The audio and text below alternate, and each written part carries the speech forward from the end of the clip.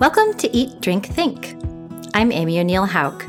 In this podcast from Edible Communities, a network of magazines published in the US, Canada, and Mexico, we celebrate all things local and sustainable in the food world. Today, we're speaking with Sana Javeri Kadri. Sana is the founder and CEO of Diaspora Co., an online marketplace for specialty foods.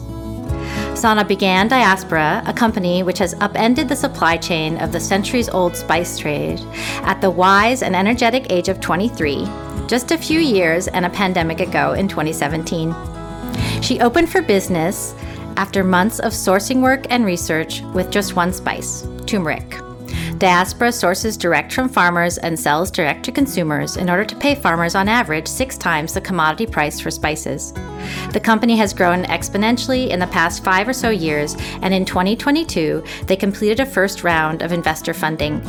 Sana is also a photographer and writer. Prior to creating Diaspora, she worked in marketing, she was a student farmer, and her passion for both visual and written storytelling is evident in Diaspora's bold, compelling communications. Sana, welcome to Eat, Drink, Think. Thank you. I'm so happy to be here. Well, we're really glad to have you. Okay. Edible communities and edible publications around North America are micro-focused on the local food systems and economies in their regions. And yet, likely, many or most recipes this diverse collection of magazines features have some spices or seasonings that just can't be sourced locally. Flavor is international. You split your time between California and Mumbai, and you worked at a California grocer when you got the idea for Diaspora. Can you talk a little bit about the average eater's disconnection from spice and how that might have affected your decision to start the company? Yeah, I think that's exactly it that I was seeing at Buy Right, this wonderful grocery store in San Francisco, that we had the privilege really of sourcing oranges and tomatoes and berries from some of the most beautiful farmers across California. But then the spice aisle was a complete afterthought. And what it really felt is that for the quality of this produce, home cooks and chefs deserve better spices and better source spices. And similar to coffee or chocolate, things that simply can't grow here in the United States or within our local community, how do we source those things to the same, if not greater, value system and equity proposition as, a Matsumoto peach or a full belly farm tomato? And that was really the motto. It was saying, can I find farmers who are growing beautiful spices, like really prioritizing deliciousness and aroma and quality, and get that to customers so that when they're buying their CSAs, when they're putting so much heart into how they cook, they're not using spices that are 5 to 7 years old and super dusty, because that's the market as it currently exists. The current industry is stale, outdated spices where the customers don't get anything and farmers don't make money. So that was the initial impetus, really. And I know you've drawn connections before to single origin chocolate and coffee. I imagine that consumers might not even really know that a commodity spice, they might have thought it didn't come from all the same farm, but it might not even come from the same country. Exactly. Is that right? Yeah. I mean, when I started researching turmeric, I was realizing that turmeric from Vietnam, India, Laos, the Philippines were all kind of getting cut open by farmers. And then if they matched a certain shade of orange, they would get sorted by color. And so as long as you were buying, a dark orange turmeric, that could have a blend from 4 different countries. And that meant that if you wanted to trace, did one of these origins maybe have lead contamination? There's no way to trace that. If you wanted to trace, did one of these origins maybe have toxic mold? No way to trace that. And I think the single origin coffee and chocolate movement was really born from a dedication to quality and flavor, and saying, if you're getting it from one place, you can fully trace where your cup of coffee came from. And that traceability makes it unique and more delicious. And the same I wouldn't say the origin and like the intense estate or farm specificity for a spice matters as much as knowing what seed variety it is, which sounds so obvious that like, oh, of course I know I'm growing XYZ seed, but in the turmeric industry or the pepper industry, so for pepper, they differentiate pepper for customers by size. And you've been like, because consumers have kind of been lied to and told the bigger the peppercorn, the more delicious, which is like proof that men were in charge. But really, the, the thing here is that there are over 200 varieties of peppercorn, and they have nothing to do with the size. The size of whether a berry is small or big is usually whether it was given adequate water or nutrition, whether it was like overfed when it was a young plant.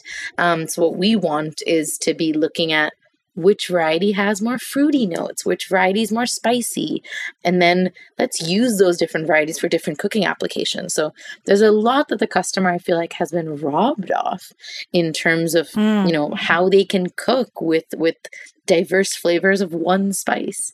Like there's cinnamons that are more spicy versus more sweet. And we as customers should have the choice to say, I want to use the sweet cinnamon today versus the spicy one. And just as a kind of total aside, but does color connect to flavor with turmeric? Like, no. Okay. 0%. It has no size, and color says so little about the flavor and the aroma of a spice. And yet, and I think what that tells you is, well, why? Who decided that? And it was because the spice trade as we know it today was set up by the colonizers. The British get a lot of the blame, rightfully so, but like so should the Portuguese, so should the Dutch, so should the French. And these were all, you know, European colonizers that were coming usually to parts of Asia, looking for spices with very little understanding of what they were. The reason that chilies are also called peppers in America is because they thought it was pepper. They couldn't tell the difference between like little black berries and large red chilies. And so they built it based on their assumptions. And then 250 years later, the industry didn't change to correct for those assumptions. And so a lot of the work that I feel like Diaspora is really keen on doing beyond correcting for the assumptions is also giving credit to actually Indigenous people, tribal communities, people who are actually have been growing this spice for hundreds of years. They know best what makes a spice delicious and how to grow it for maximum quality. So instead of listening to some trader who sits in some office somewhere, let's listen to them. Mm-hmm.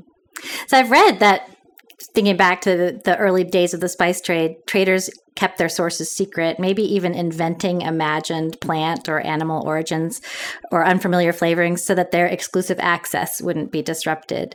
And Diaspora is flipping that narrative completely. Yeah, by not only offering your transparency, but also the way that you share photos and stories from the farms and farmers. So was storytelling always part of your business plan?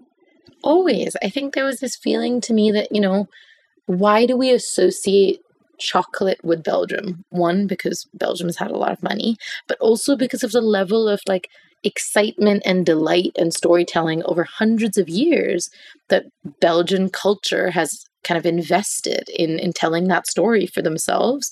And I think what colonialism robbed us of is the ability to tell our own stories.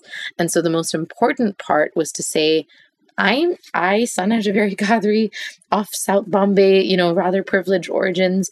This is not even about my story. I am the translator, and it's a privilege to be the translator. So for me, it's how do we tell, you know, this incredible saffron farmer in Kashmir story in all of its complexity and all of its depth, because that emotional connection is what'll make Kashmiri saffron famous for the next generation, is knowing, you know, who grew it, why they grew it, what they make with it, what they think is most delicious, you know? So that's always been the work, is can we make these stories really emotional and delicious, and in that way connect our consumer more deeply to where their spices are coming from. Yeah, which is a great segue into what I was just thinking about your new guide to the city of Mumbai that just came out to your newsletter subscribers. It was exciting to see and read about your favorite places and those of your contributors. And I've been thinking a lot about travel and connection as I've been preparing for our chat and how travel can both connect us to communities outside our own and perhaps put us in a position of opposition socially, politically, or economically. Travel is a huge part of your work in this business. And I'm wondering if it's a part that feeds you personally, and if you have thoughts about those tensions that arrive for those of us with the privilege to travel for the enjoyment of it. Yeah, so actually, I'm going to read you a quote that I found on the great interwebs a little while ago. It says, "A tourism economy is a holdover from a colonial economy. It doesn't generate culture as it doesn't prioritize its residents over its visitors. A cultural economy, however, has the added benefit of driving tourism capital."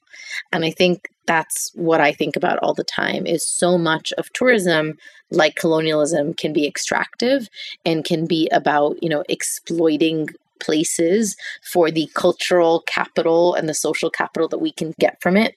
For Americans visiting Hawaii, often feels that way. It's extremely extractive from the land. Whereas I think there's this form of, visiting a place deeply invested in the people and thinking about how do I integrate myself with the culture and come in with openness and curiosity and actually contribute to the culture. And I think that's the kind of tourism and visiting that we're trying to encourage. For me, even as somebody who's sourcing for several months of the year, I'm so keenly aware what a privilege it is to be able to go on sourcing trips and essentially parachute into our farm partners' lives for 3 days with a lot of capital and a lot of power in my hands, because I hold the money, I hold access to their market, and I have to really be gentle with that because and be aware of that privilege and say, actually, how can I shift that? How can I hand over some of the capital and power and privilege to them? Sometimes that's meant things like saying, hey, a spice is not selling really well, but we really want to sell it better. What are you guys' ideas? If you were in charge, and then sometimes that's actually taking our farm partners and putting them in front of our customers and saying, you talk to them. Let's do saffron school where you educate your customer that we're just the intermediary for about this product. And I think the Mumbai guide was me really saying that there's a lot of stereotyping and reduction of what visiting India can be. It's oh, I want to take a photo with an elephant. Ooh, want to take a photo with a snake. Want to visit a castle. And it's so deeply removed from how India eats and exists, modern India eats and exists in the day-to-day, that for me, what I wanted to get people excited about is visiting the very living, breathing, everyday city that is magical and that really deserves that level of attention. Awesome. Well, and thinking about travel a little bit more, there's a beautiful map on the Diaspora website. A map which you mention in your company's impact report is a geographical simplification of lived experience. Yeah. Nonetheless, it feels relevant and helpful because it's hard for a lot of us to imagine just the plain old spatial relationships between places.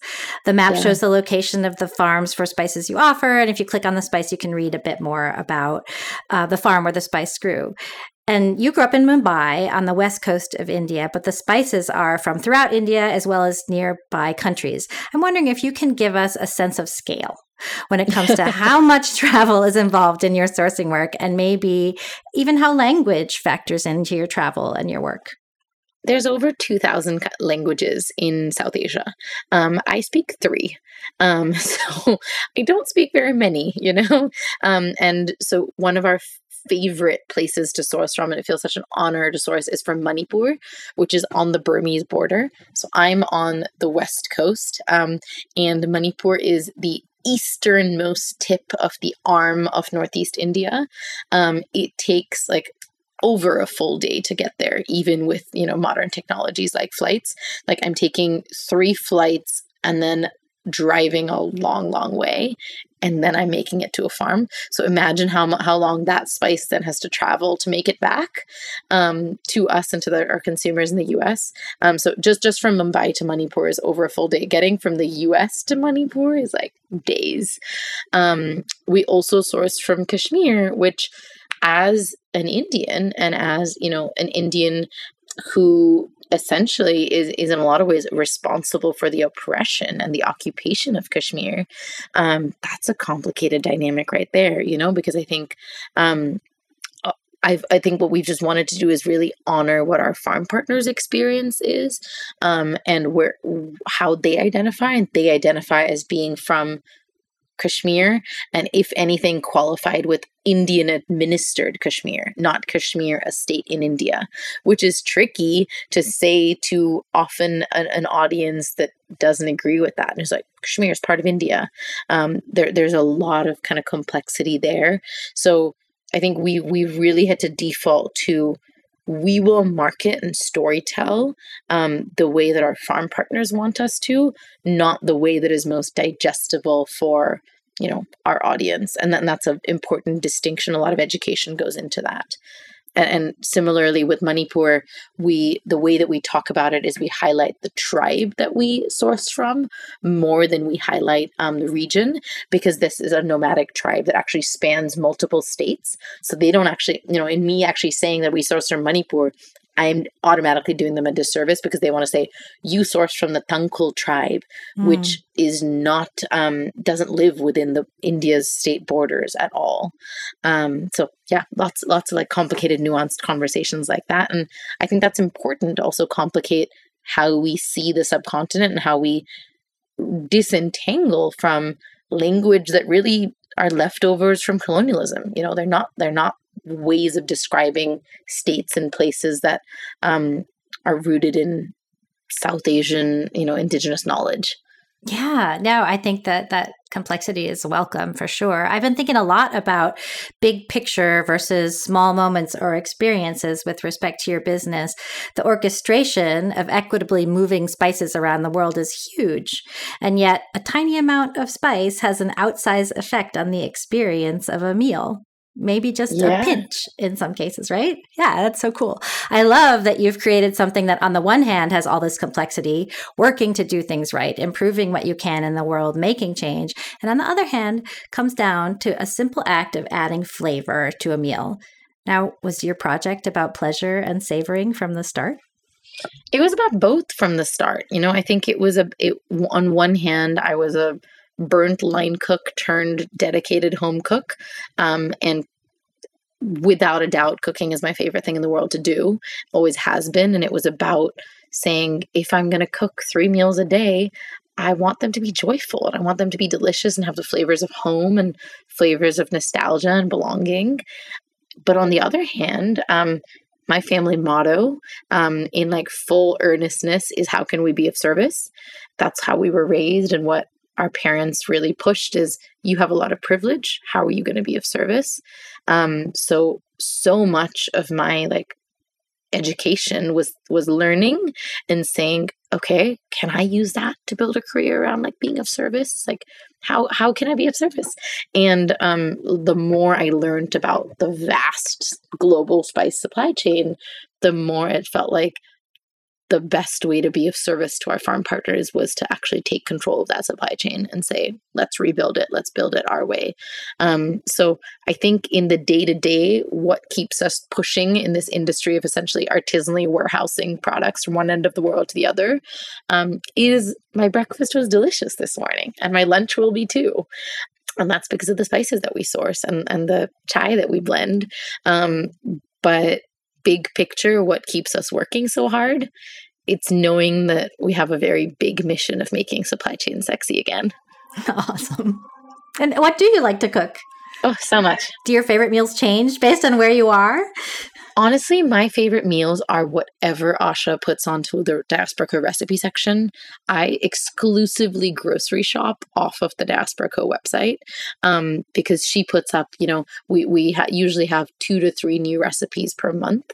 And they're from a mix of contributors and recipes she comes up with. Some of them she takes my family recipes and tests them and rejigs them.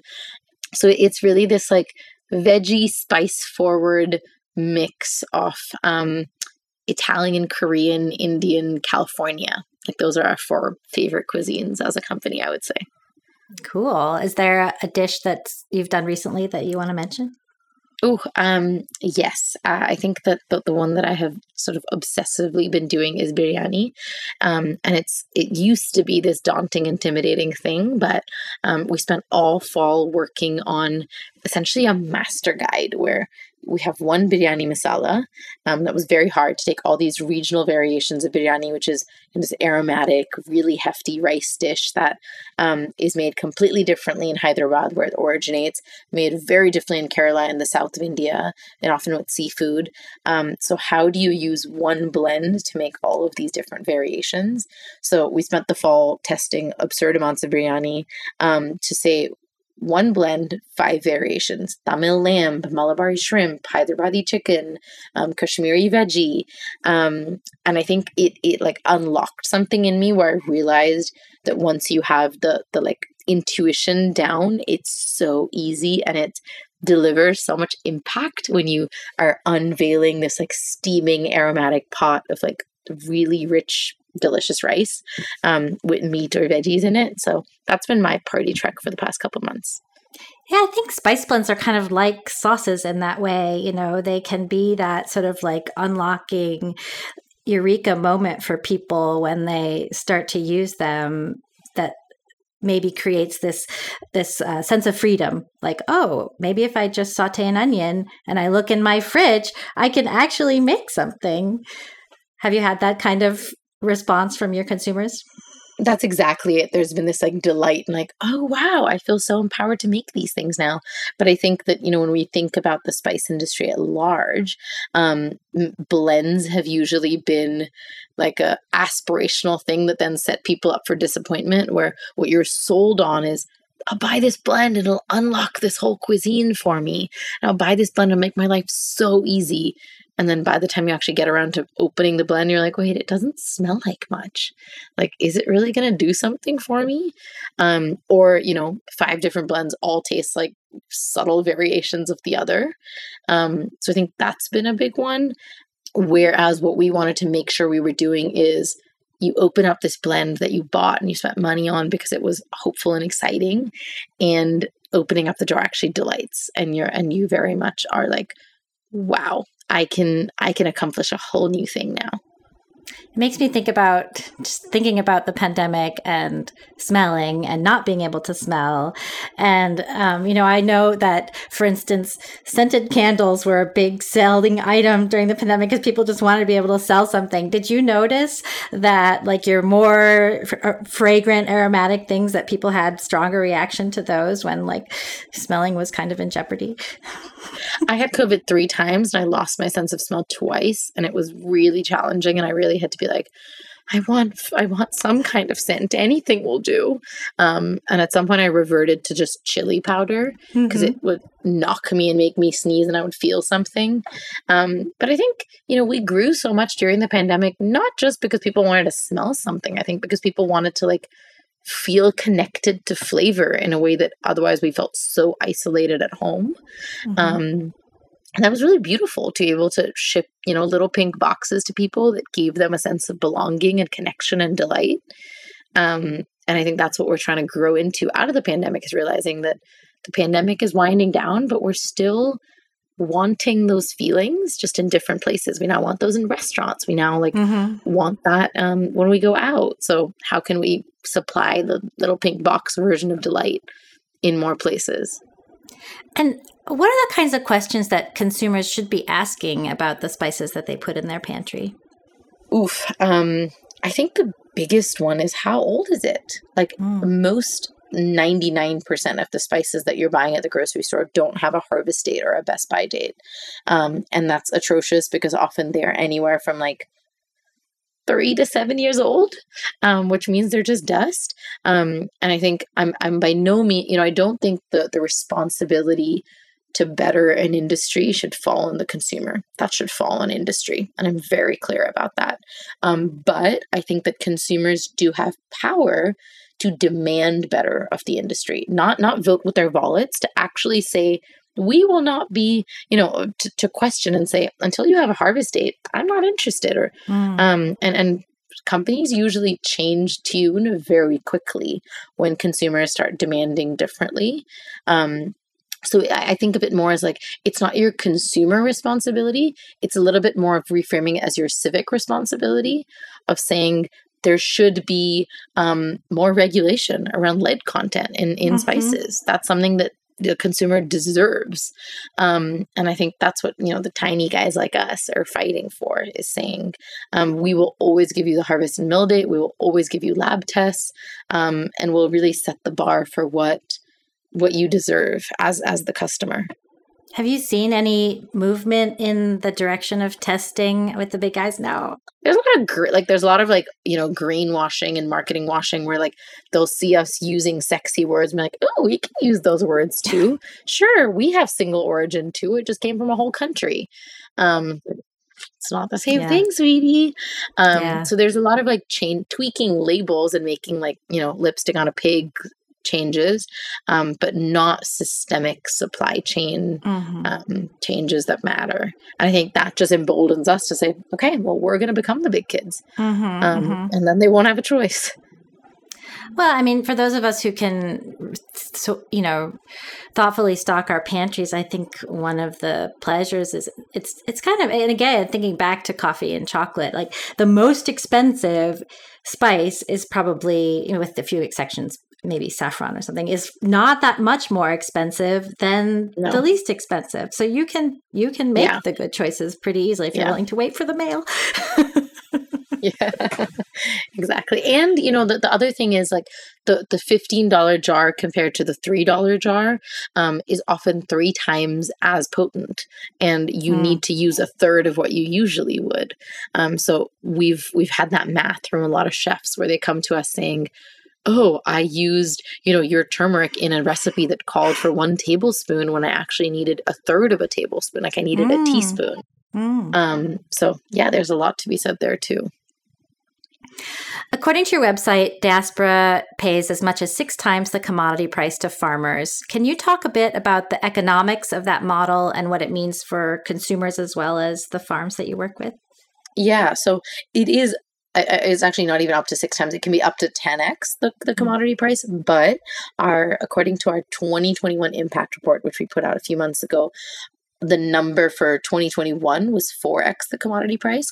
And that was to do with some of the inflation that we were seeing. So it's like tracked against the commodity price, right? So if commodity price rises, then our X multiple dwindles. But if commodity price drops, that grows. So the biggest one is we set prices with our farm partners. So we are engaging in conversation with them and saying, hey, what do you need? What do you need to pay your labor bill? What do you need to be able to not have to borrow money to irrigate? What do you need so that you can actually set crop aside for seed saving rather than have to sell everything now and then be stuck when you need seed next harvest season? So those are real regular conversations that are being had in price setting. I think what that has allowed us to do is then we're setting our retail prices on top of whatever they need, simple, and building up the rest of our margins on top of what if they need. And that sounds so basic. And I think it's because we came into this industry not knowing anything. So we're like, that's how we'll do it. But that's not how it's done at all. In the larger industry, you're saying, I want to hit this retail price in the grocery store, and then everything else gets squished below that, and the farmer usually gets the shortest end of that bargaining stick. So that's how we're trying to upend it. And that also shifts and changes. And I think last year, for the first year, we gave $50,000 in grants to our farm partners to invest in essentially expanding their processing and like how they can scale. And that was just on top of, whatever we're giving them as their prices. Mm-hmm. And how do you measure success with a farm that you're working with? I mean, I think one is sustainability. Can they continue to do this work happily, profitably for years and if not generations to come? Can they afford to, give their kids access to opportunities that they didn't have? And that might, quite frankly, mean that their kids leave the farm and never come back. And that is okay, right? But they have to be empowered to do that. And what we're actually finding, the really beautiful thing that we're finding is that often when the kids are given the education and given the choice and shown that this can be a profitable, sustainable business model, they want to come back to the farm. They're really excited by coming back to the farm because they realize what a special thing their parents are doing is. We've had 3 or 4 instances now of the kids coming off, young adult age and going away to get an education and coming right back and saying, we'll build this with our families, which is a huge sign of success, right? That's the best sign. And then I think the other one is our farm partners getting ambitious to do other things. And part of it is also saying that at some point, success is our farm partners not needing us. And that's a tricky one, right, to speak of. But if someday our farm partners are able to access market at a more profitable stage without us as the middlemen, that's good. And then that sets us up to then bring in the next cohort of farmers that we can help scale up to that degree. So we're always thinking about the evolution of our supply chain in that way and hoping that, there's that kind of conveyor belt of success that our farm partners aren't plateauing because it profits us. Oh, yeah. And can you talk a bit about your new farm worker fund? Yes, we can. So we were able to, it goes back to 2019.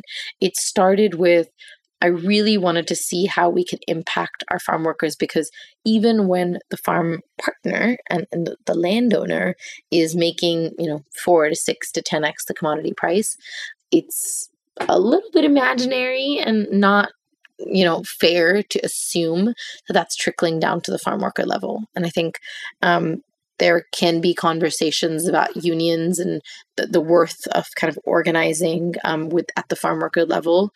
There's a good and bad there. But I think we wanted to take ownership of that earlier rather than later and say, one, let's deeply understand the reality and set baseline for how our farm workers within our supply chain are doing. And that's been a lot of the past couple of years, specifically the past 3 months, where we conducted this really rigorous research and surveying across all of our farm workers in our supply chain. And what we learned was often alarming. Like you can have a values-aligned farmer who's growing regeneratively, doing beautiful work, but ultimately there is prejudice and there is inequality in how they then deal with their workers. And so then our work is, how do we sensitively, gently, carefully, in holding hands with everybody in, affected, shift what equity can look like at the farm worker level, and do it in a way that's really involving the workers and taking their needs into account and making sure they feel heard, rather than the classic, like, let's just give them the things we think they need when we don't know anything. And that's often the charity model. So the stage 1 of the Farm Worker Fund, which we were able to raise $24,000 for last year, which is really cool, as a portion. So as I believe 15% of our Q4 revenue was how we came up with that 24K number. So it wasn't money that was donated. It's money that we pulled out of our P&L towards this work. And so phase 1 was information gathering. And we've now identified 3 of our farm partners as the pilots. And so we're going to build out, and there's an email coming into Diaspora inboxes in 2 weeks with an update of both the short-term and long-term action items that'll happen on these 3 pilot farms that are very much things that the workers are wanting and needing so that they can be, happier and in a more safe economic and just financial position as farm workers. Is food access one of those things that you found? No, I think that's like a tertiary thing. I think largely access to food on farm is okay. Sure. Is there room for improvement in diets? Absolutely. But it's not foremost. I think the biggest one has been access to toilets because the traditional way was just go outside. You're on the farm, just use the bathroom. But I think really prioritizing toilets across all of our farms for workers, it sounds basic, but it's not the norm on most South Asian farms. So, I think before anybody listens to that and is like, oh, how can you imagine like your coconut sugar, your coconut oil, like most of the products that are sourced from Asia in any of our pantries, no matter what Fair for Life, whatever they have on them, are coming from farms that don't have access to toilets. To me, it sounds like, oh, that's a concrete thing. That's something where you could actually have an effect. So it's so straightforward to build some bathrooms. Yeah. Yeah, that's great. And you have some background in farming, right? It precedes your work with Diaspora. Can you talk a little bit about how that might have informed building connections with farmers that you interact with? Yeah, I mean, it's a privileged background where when I was in high school and college, I needed work study roles and was able to work on organic farms kind of in exchange and loved it. Just grew, I'm a Mumbai girl who grew up in the city. I very much thought that vegetables grow at the market. I had no conception of how vegetables grow. And it became sort of the most like beautiful, exciting thing for me as a young person to realize very late in life that a seed was responsible for determining, how a plant grows. And I think when I would visit our sourcing partner, our farm partners in our now spice supply chain, initially they would, look at me and be like, this city kid kind of speaks with a funny accent, wears jumpsuits. Like, where did she come from? And then within minutes, I'm able to bond with them about mulching and about crop rotation and, really get in and nerdy with them and then actually start to use those initial visits to farms to connect farmers to each other and say, oh, when I was visiting the cardamom farm, I saw this really cool drying technique that, hey, you are a pepper farmer. You should totally talk to him about and build those connections amongst our farm partners that I think helped them trust me and be like, oh, she's not like, a city kid who doesn't know what she's talking about. She's listening and she's done this before and like knows a thing or two about regenerative agriculture. And I think the most exciting thing has been to realize that even when the concepts are the same, what works in different microclimates is so different and varied. And the fertilizer that's being made on farm that's super successful in one area could totally bomb in another with another spice. And it's about working with the farmers and listening to them to figure out what they tweak to make it work for them. And are you still doing most of that work solo, or do you have a team of people? I'm not anymore. No, as of exactly a year ago, last week, we now have Kumud, who is an incredible sourcing manager and comes with a decade of sourcing experience really to this job. And she has brought so much rigor and technical knowledge and just like attention to the job. Like it used to be my heart, but it was not something, 250 farmers had my phone number and were WhatsApping me at all hours of night, day, morning, evening. And I think that had to be transferred over to another human and eventually a team where we'll have a sourcing team. Do you still work with the Spice Institute that helped you get started? A little bit, not as much. We love them. They're great. They're doing good work, but they're a bunch of scientific nerds whose primary funding is the whims of the federal government, whereas that's not what motivates us. So I think, in a way we outgrew them. We still connect with them and, hang out with them when need be, but it's not as close of a relationship anymore. Diaspora began as a direct-to-consumer company. How does wholesaling fit into your plan, and how will it affect how you communicate about your company and products? We are launching a really big rebrand. on June 1st. And it's really to say that, our packaging initially was about working on the internet. And it now needs to be about working on the internet and working in your kitchen and working in the grocery store and working in chefs' kitchens. It needs to work in a lot more formats than it used to. So we're really excited about the packaging redo. It's beautiful. And it also just unlocks a better price point. It unlocks a lot for us. What I always come back to is, what is the work? What is the work of why I started the company, the work of why we exist as a company? It's to serve our farm partners. Currently, our farm partners are growing really quickly. And unless we grow who we're selling to really quickly, we're not going to be buying as much as they are producing. So that's where grocery comes in. And that's where we go from being a direct-to-consumer company to saying we want to be where you are shopping for groceries, so that we can buy more from our farm partners. So if anybody listening to this has a store, a grocery store that they want us in, come find us. We're officially ready for that. And it's taken a long time. It's taken almost 6 years to be ready for it, but we're there. And you mentioned before we started a Diaspora store. Yes, that is the dream. And I think, 2023 is the year of grocery.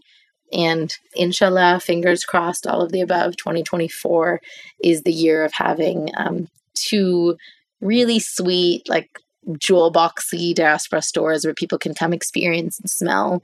And until then, doing lots more pop-ups. We did one in New York for the holidays, and it was so special to have people open jars and just see their eyes light up and be like, oh, this is what a spice is supposed to taste like. This is what it's supposed to feel like.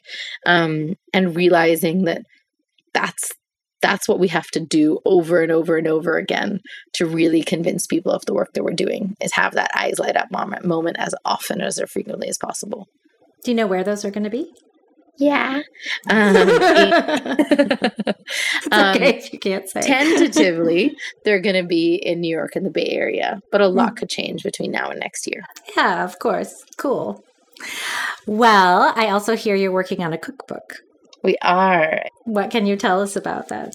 We can. So Asha, who's our incredible recipe editor, she and I are actually prepping for 4 months of travel to visit 25 of our farm partners, because the cookbook is about them. And it's about saying, yes, we have tons of recipes on our website that are delicious and about me and Asha and how we like to cook. But the heart of our work is saying, this saffron that you know and love, this is how our farm partner grows it. And this actually knowing how they cook with it, and the Mir family cooks with it, will give you a much deeper, exciting connection to this spice than ever before.